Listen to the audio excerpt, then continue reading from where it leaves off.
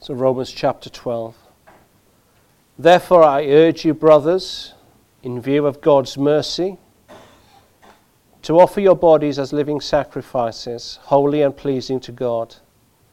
This is your spiritual act of worship.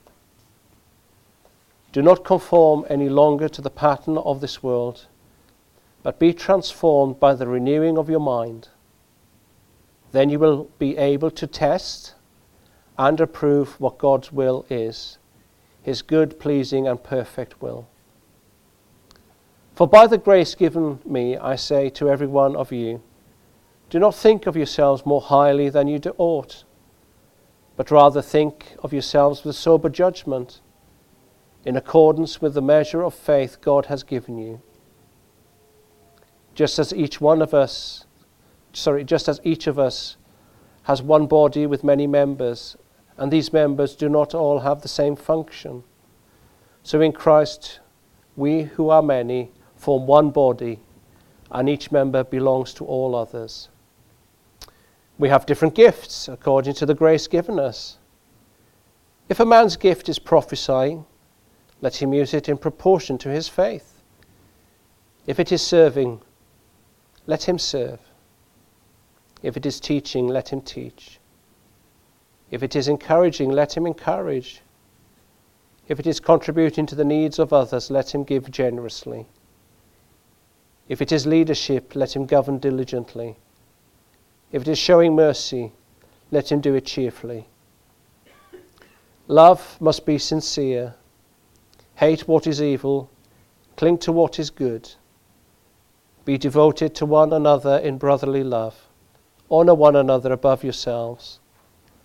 Never be lacking in zeal, but keep your spiritual fervor, serving the Lord. Be joyful in hope, patient in affliction, faithful in prayer. Share with God's people who are in need. Practice hospitality. Bless those who persecute you. Bless and do not curse. Rejoice with those who rejoice.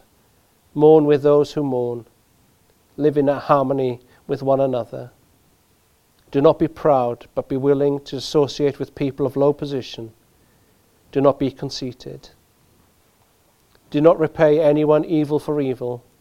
Be careful to do what is right in the eyes of everybody. If it is possible, as far as it depends on you, live at peace with everyone.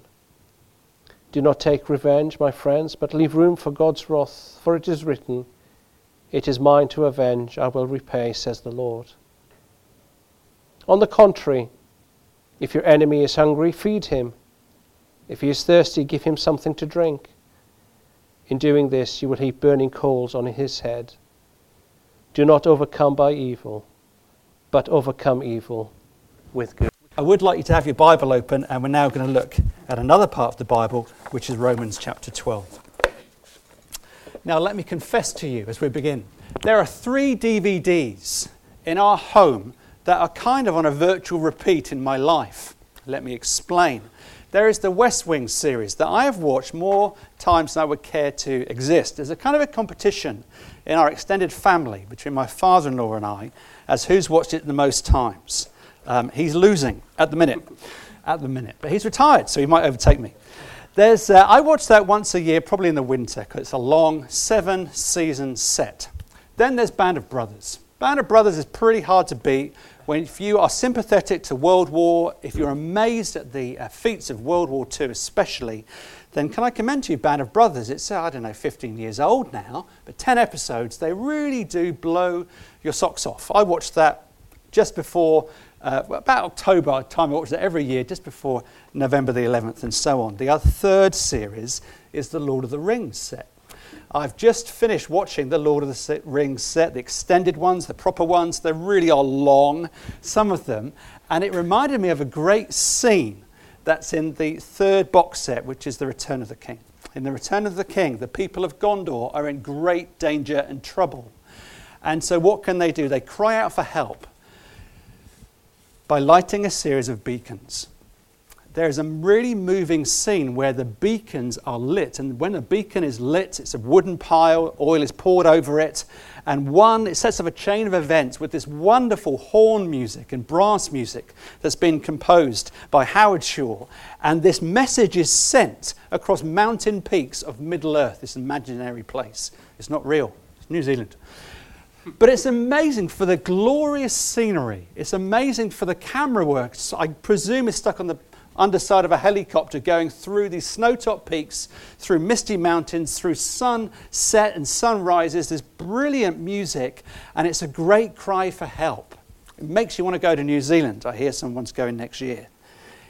That's somewhat like what Paul has been doing in chapters 1 to 11. It's not a cry for help from us, because we don't do that, but it's mercy from God. And he's taken 11 chapters to show us mountain-top peaks of what God has done in his mercy and in history. We are justified by faith in the finished work of Jesus. That's a mountaintop experience. That's a beautiful sight to behold. There is now no guilt in life or in death for those who stand confidently in Christ Jesus. No condemnation. You're not guilty anymore. God sends his Holy Spirit to dwell in the heart of every believer. That's Romans 8. I wish we were still there. It's a wonderful chapter. You're a son or a daughter of the King. Everything that is Jesus is now ours, and it will be in the future. You were slaves to the law, but now you are free in Christ. You were called. You are justified. You are glorified. And you will be glorified in the future. Those are some of the mountaintops. But we don't live on the mountains. I wish sometimes I would. We don't live on the mountains. We're down on the earth, aren't we? And that's what Paul does in the remainder of the book, beginning in chapter 12 through to chapter 15, 16. He says, therefore, verse 1, first word, therefore, I want you to understand the gospel, chapters 1 through 11, now chapter 12, verse 1, so what? Therefore, in view of all this wonderful vista that you've seen, how should you live? You're not on the mountain, you're down below in the shadow of the mountain. If you believe what I've taught you, if you believe what I've shown you, then you will live like this. Chapters 12 through 15. And verses 1 to 2 of chapter 12 are a wonderful little summary of it in a nutshell. If you really understand the gospel, this is the character, this is the sort of stuff you're going to be engaged with. This is the community you're going to be a part of.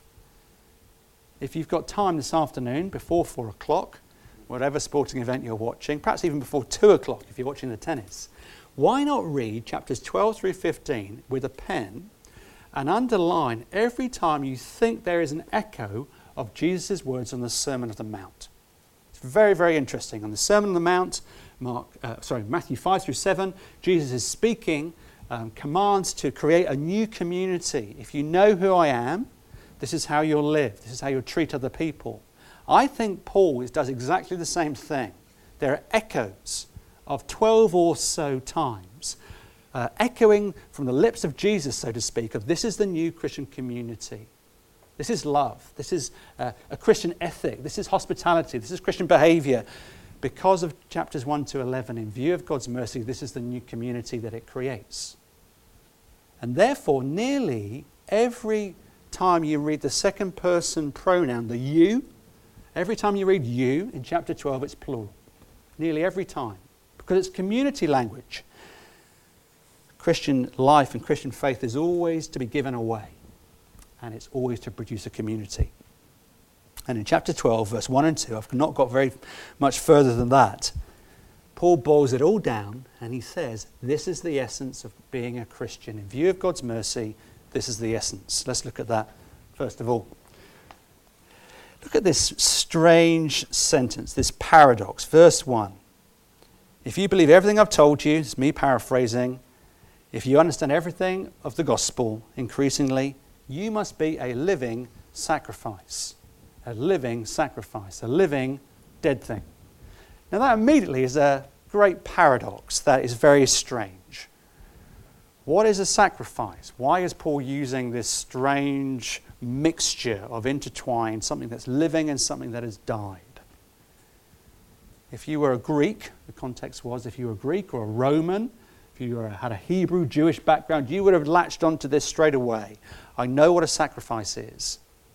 And Paul, by putting these two words together, a living sacrifice, is deliberately creating a tension that I want us to spend a minute or two understanding. You would have been familiar with taking an animal representing you in payment for your sin, taking its life, shedding its blood, and offering it to a deity, no matter what deity you followed. That was familiar practice. But Paul is saying, being a follower of Jesus in view of everything that God has done in his Son, that means you're going to be like the Old Testament way of doing things, but also unlike it in some ways. You're going to be like it, but you're going to be unlike it. It's the same, but it's different. What do I mean? Two differences.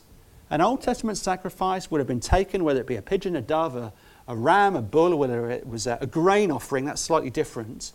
But if it was a living animal, it would have been taken, you would have taken its life, and its blood symbolically would have taken atonement for you. Its life would be representative of yours, and it was a sign to say that there needs to be a shedding of blood for justice. There needs to be the shedding of blood for your sin to be paid for, to be atoned for. For you to get right with God, someone has to die. Someone has to pay. And that's true. But that's absolutely not true if you're a New Testament Christian. Paul said that. Paul said that's absolutely not true if you're a New Testament Christian. That's already happened. Jesus has died a sufficient sacrificial death. In Hebrews it says, once for all, once for all, once for all. No one needs to take a sacrifice anymore. No one needs to shed blood anymore. No one needs to die anymore. Jesus has died once for all. God has accepted his sacrifice, and therefore in him we are safe. But if that's different, what is the same? The sacrifice that Paul's talking about is one of gratitude. It's not for the atonement of sin. Jesus has done that once for all. But we are to live our lives as living sacrifices. That's talking about thanks and gratitude and praise. That's the offering. We are a living testimony, signpost of gratitude to what God has done in Jesus. We point to him, not to ourselves. Here's the second similarity but difference. In the Old Testament, when an animal died, it was over. You couldn't bring it back to life again. You'd just taken its life, shed its blood, it's been representative of you. It doesn't get off the sacrificial altar because it's died. Its life has been taken. Whatever you bought and offered, it was over. It's finished. But Paul says, I don't want you to be a sacrifice, I want you to be a living sacrifice. Now that's strange. Some old pastor has written, the trouble with a living sacrifice is it keeps crawling off the altar. I kind of like that. In the Old Testament, when something had its life taken, it died. Its use had ended. But Paul is saying, no, I want you to be a living sacrifice. This is the difference. This is the contrast. That means every day you're to be a living sacrifice. Crawl off the altar. Every hour, every moment, right now, Paul is saying, if you're a Christian that loves Jesus with the Holy Spirit in your heart, it's making you more like his Son, deliberately, continually, every moment you can, perpetually, in an ongoing sense, you're offering your life in the service and praise and gratitude towards the one who saved you. You're a living sacrifice. It's not once and you have to do it again and again and again. This is a continual sacrifice of your life, of gratitude, not atonement, of gratitude and praise to God. It's not like the Old Testament sacrifices that died. You're alive to God. New life in you. You're a living sacrifice. That's why this tension is created in verse 1. If you understand the gospel, you're not a killing sacrifice. That's Old Testament. You're a living sacrifice. Thinking how you can serve God with your life. But how is that true for a New Testament Christian? This made me scratch my head. Because what's it like? In what way am I to be a sacrifice today? I think it's this. You cannot be a Christian unless there is death in your life. Death to your self-confidence, death to your independence, death to your conviction that you know best. I think that's the primary death in your life. I think I know best. I think I'm trustworthy. I think I'm okay, not with Jesus at the wheel, as the corny American song says, but with myself at the wheel. I know the way. But God, if you just help me a little bit, that would be okay. When you become a Christian, when you are a living sacrifice, that's death to that way of thinking. Think of Abraham. He thought he knew what's best. He was a prosperous man. God comes to him and says, I want you to go out. And he says, okay. And he went out not knowing where he was going. Think of Moses. No, I'm no good to be a leader. I'm pretty stuttering with my lips. I need someone to be a spokesperson for me. I need my brother to come and help me. No, you're the man for the job. Aaron can come, but you're to lead my people. Think of the great women. Think of Mary, the greatest one, you could say. What does she say? Luke 1:38, remarkable text we look at Christmas. I am the Lord's servant. May your word be fulfilled in me. All of these people, all of the great failures that there are in the Bible, they understand that their way is not best. They start thinking like that.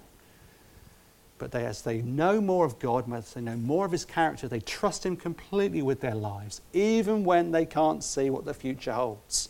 Think of Mary. Golly, you're going to have a baby and he's going to be the king of the universe.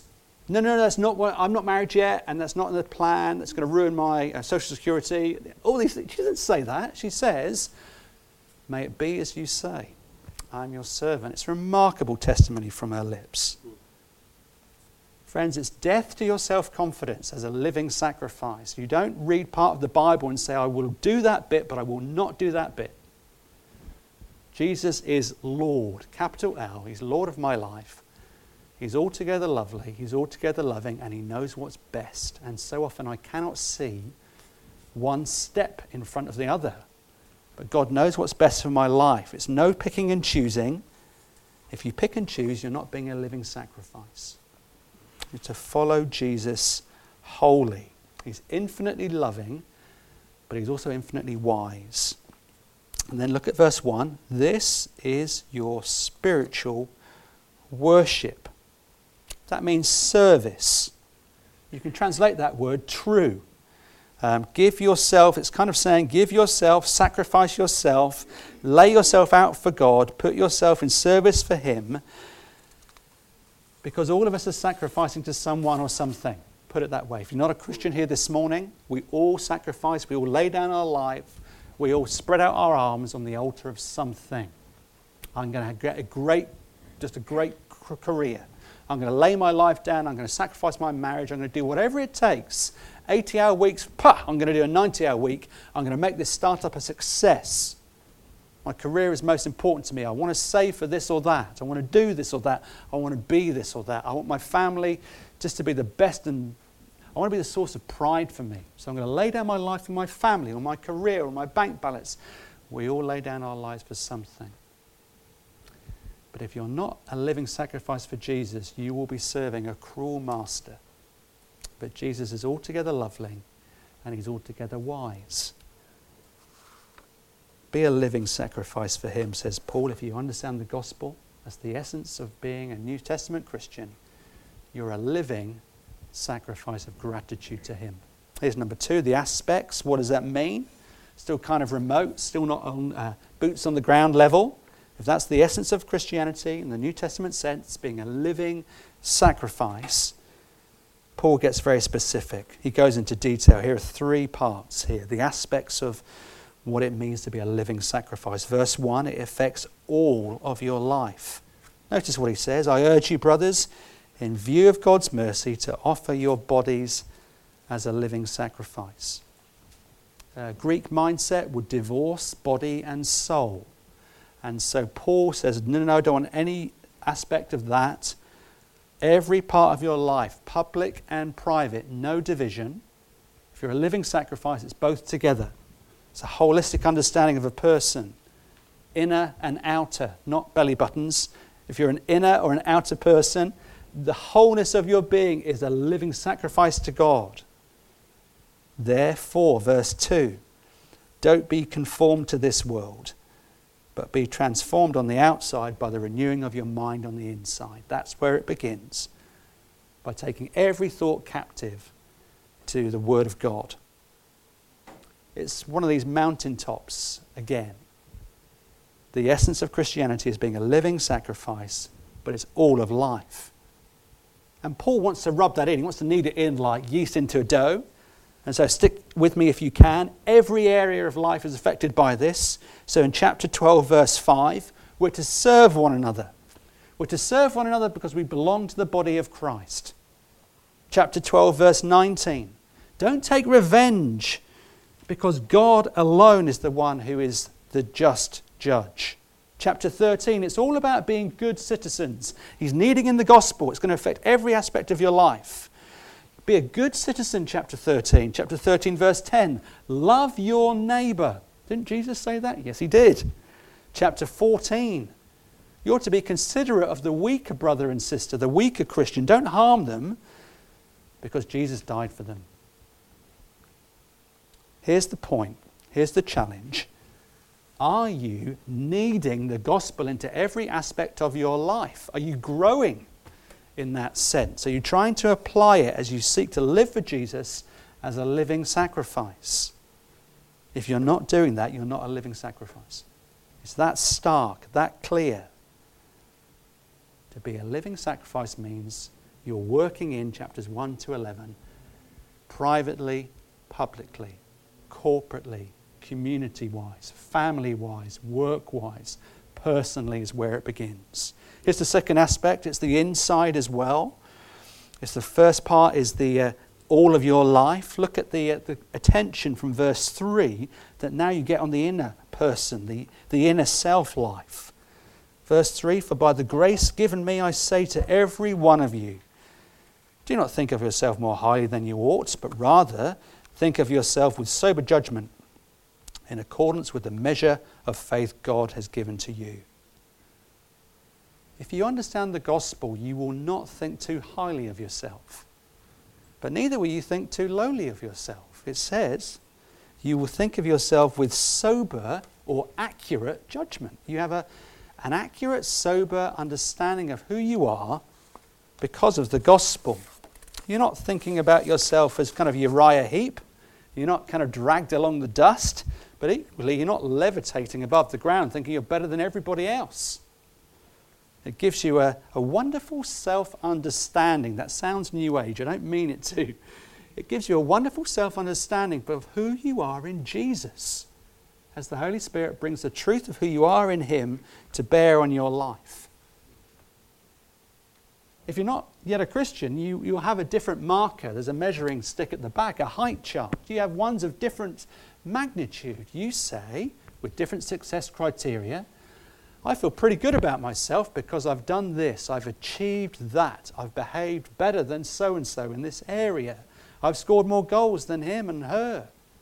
We all have different measuring sticks by which we can compare ourselves, but also compare ourselves with others as we beat them over the head with our own measure of superiority. Here's the measuring stick that we all need. In Christ we are more loved than we can ever imagine. We're known, but we're loved. Because of the gospel, it gives us this great awareness of who we are in Him. We don't think of ourselves too highly. We don't think of ourselves too lowly. It's a unique self-image, a kind of unique identity. We're completely lost, but now we're completely loved because of Jesus and what He's done on the cross. And that elevates you when you're feeling low and down. And it humbles you because you didn't save yourself, you were rescued. Here's the third aspect. We're told that if you understand this, if you're working it into every area of your life, that yeast in the dough, if you understand who you are in Jesus, that unique self-image, then you will become a servant. You'll become a servant. This is not self-centered, it's not self-understanding. But look at verse 6 and following. It starts to talk about corporate life. It uses the image of a body. And it's saying, well, there's lots of gifts that you may have. You might be great at generosity. You might not have lots, but you're great at hospitality. You're caring for people. You're merciful. You're good at leading. You're good at preaching. You're good at teaching. Here's the point. These two words that stick out for me is each and every. Each and every. Verse 3, to each are given different gifts. That means if you're here this morning and you come to church for people to serve you, you need to hear this. Everybody's got a gift. The church really should have no passengers. Everybody is prepared by God to serve in some capacity. So you should be saying, not what can my church do for me? Should have the American person sort of up on the screen. But what can I do for my Saviour? In view of his mercy, how can I serve? In view of his mercy, who can I tell? In view of his mercy, who can I listen to on a Sunday morning? Who can I minister to on a Sunday morning? It's not all preaching, teaching up front. Who can we and how can we minister the gospel one to another before church, after church, during the week? The key word there is each. But look at the second one. The key word there is every as well. Everybody's different. The body language of ear and eye and toenail never gets a mention. Feel sorry for them. But the big toe's important. The eyes are there. The arms are there. It's a picture of an integrated, interdependent organism, a person. The finger is not a foot, the eye is not an ear, and so on. Same image in Ephesians. But the point is this, every person has a gift, but each person is as unique as a snowflake. God has given us all different characteristics, different abilities, different paths to apply the gospel to and to share with others. We all have certain gifts, certain abilities. But friends, wherever your past skill set is, are you needing the gospel into your heart? Are you applying it to redefine yourself in Jesus so you can deal with your past because you're a new person if you know him? And no passengers in church. How can you serve in Emmanuel? How can you serve the wider church? How can you get involved in ministries that serve the church internationally, nationally, and locally? Show me what I can do. What a great prayer to pray to God over the summer and then come and talk to me as soon as I get back from France. That's the essence. That's the nature of it. But then how do you do that? How do you live like that? How do you serve when actually I don't want to serve. I'd far rather be served. Let's think about that thirdly. It's important to recognise compassionately that Christians have not got the monopoly on doing good. We haven't got the monopoly on community and kindness. There are many people who live great lives in the world and in our neighbourhoods. Some people do it out of custom. Some people live good lives out of custom. This is just the way I was brought up. I've always gone to church, but I'm not yet a Christian. Just the way I was brought up. I've always seen people across the road. I've always looked out for my neighbour. It's just the way I was brought up. It's our custom. Other people live great lives, good lives because of religion. If I don't do this, if I don't go there, if I don't give this much, if I don't pray this much, God is going to get me. It's another motivation for living a good life. Other people, I think, live good lives because it's just a prudent way to live. If I help you, if I lend you my chainsaw, then maybe you can help me lift this slab. That kind of way of transactional analysis. That's why they live good lives. If I give you my seat, then maybe when I'm tired, I can sit in your seat. Different motivations to live good, generous, honest lives, seeking justice for other people. Paul says, verse 1, Christian friend, your motivation to live like this is completely different. I urge you, brothers. This is an inner joy motivation, but Paul begins by saying there is an unction, there's an imperative, there's an obligation that I can call to you, Christian people, to live in this new community that echoes the Sermon on the Mount. I urge you, you should be living in this way. But then notice what he does, verse 1. I urge you, you're obligated to do this. But then he says, in view of God's mercy.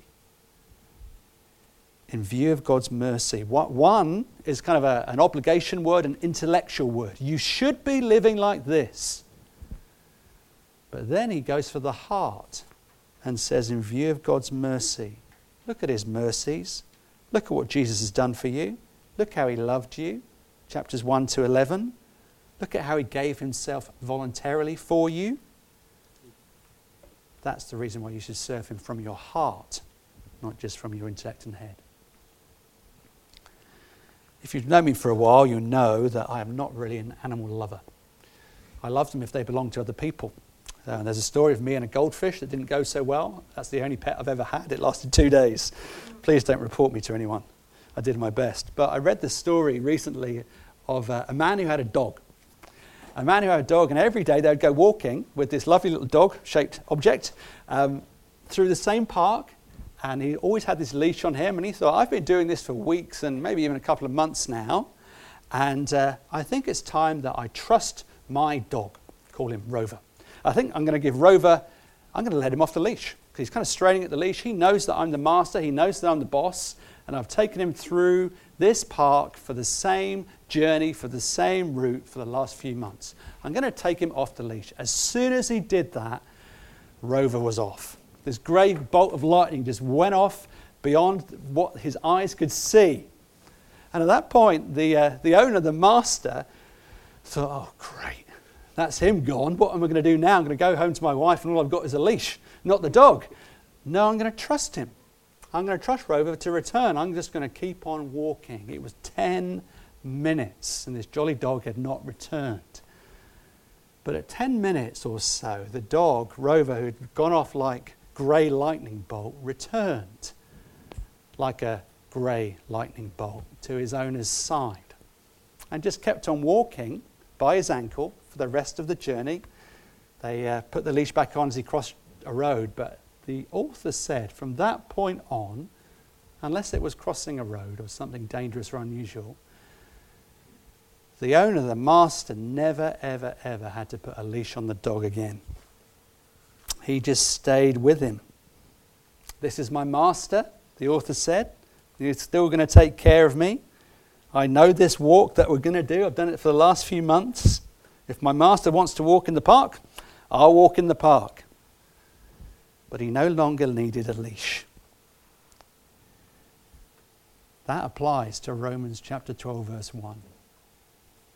Friends, we are not obligated to serve God as if we're on some sort of leash. It's not just an intellectual understanding of the gospel. Paul says, in view of God's mercies. It's the heart.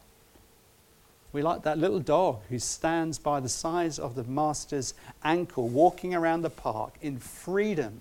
I know he's the master. I know he's in charge. I want to be with him. I want to be tethered to his ankle, not by a leash because I have to be. I love him. And I know that he knows what's best for me. I know that he cares for me. And so I want to serve him. But notice it's not just the mercies. If you've been a Christian for a while, if you know the gospel more fully, it's not just the mercies of God that means we want to serve him, unless those mercies include the cross. Think of Jesus on the cross as we close. Jesus did not go to the cross as a living sacrifice. He went as a fully living divine person, fully human, fully divine. But he was not a living person at the end of the cross. He was destroyed. He was a killing sacrifice. He was like an Old Testament sacrificial lamb who died for us. Now, why did he do that? Why did he, as it were, take his hands off his life? So that his Father would be known. His Father would be glorified. His Father would be made much of. And because he wanted to put his arms around you. That's why he laid open his arms. He was not a living sacrifice, he was a dying sacrifice. This strange word in verse 1, a man who I read this week called John Gerstner, he says verse 1 can be translated in a slightly different way. I urge you, verse 1, in view of God's mercy, looking back to Romans 1 to 11, to offer your bodies as a living sacrifice, for this is your reasonable worship. He says that's a hard word to translate. It's the word logikos, which is logical, reasonable, rational. When you see Jesus with arms open for you, not as a living but as a dying sacrifice, opening your life to him is a completely rational and reasonable and logical response. Because of what he's done for you, it's the only rational and reasonable way to respond. To lay down your life for him. Because he gave his life for you. So let's close by hearing that verse. I urge you, brothers and sisters, in view of the mercies of God, to offer your lives. View the mercies of God, says Paul. Look again at the cross daily. And do that until you want to offer up yourself as a living sacrifice. Let's pray.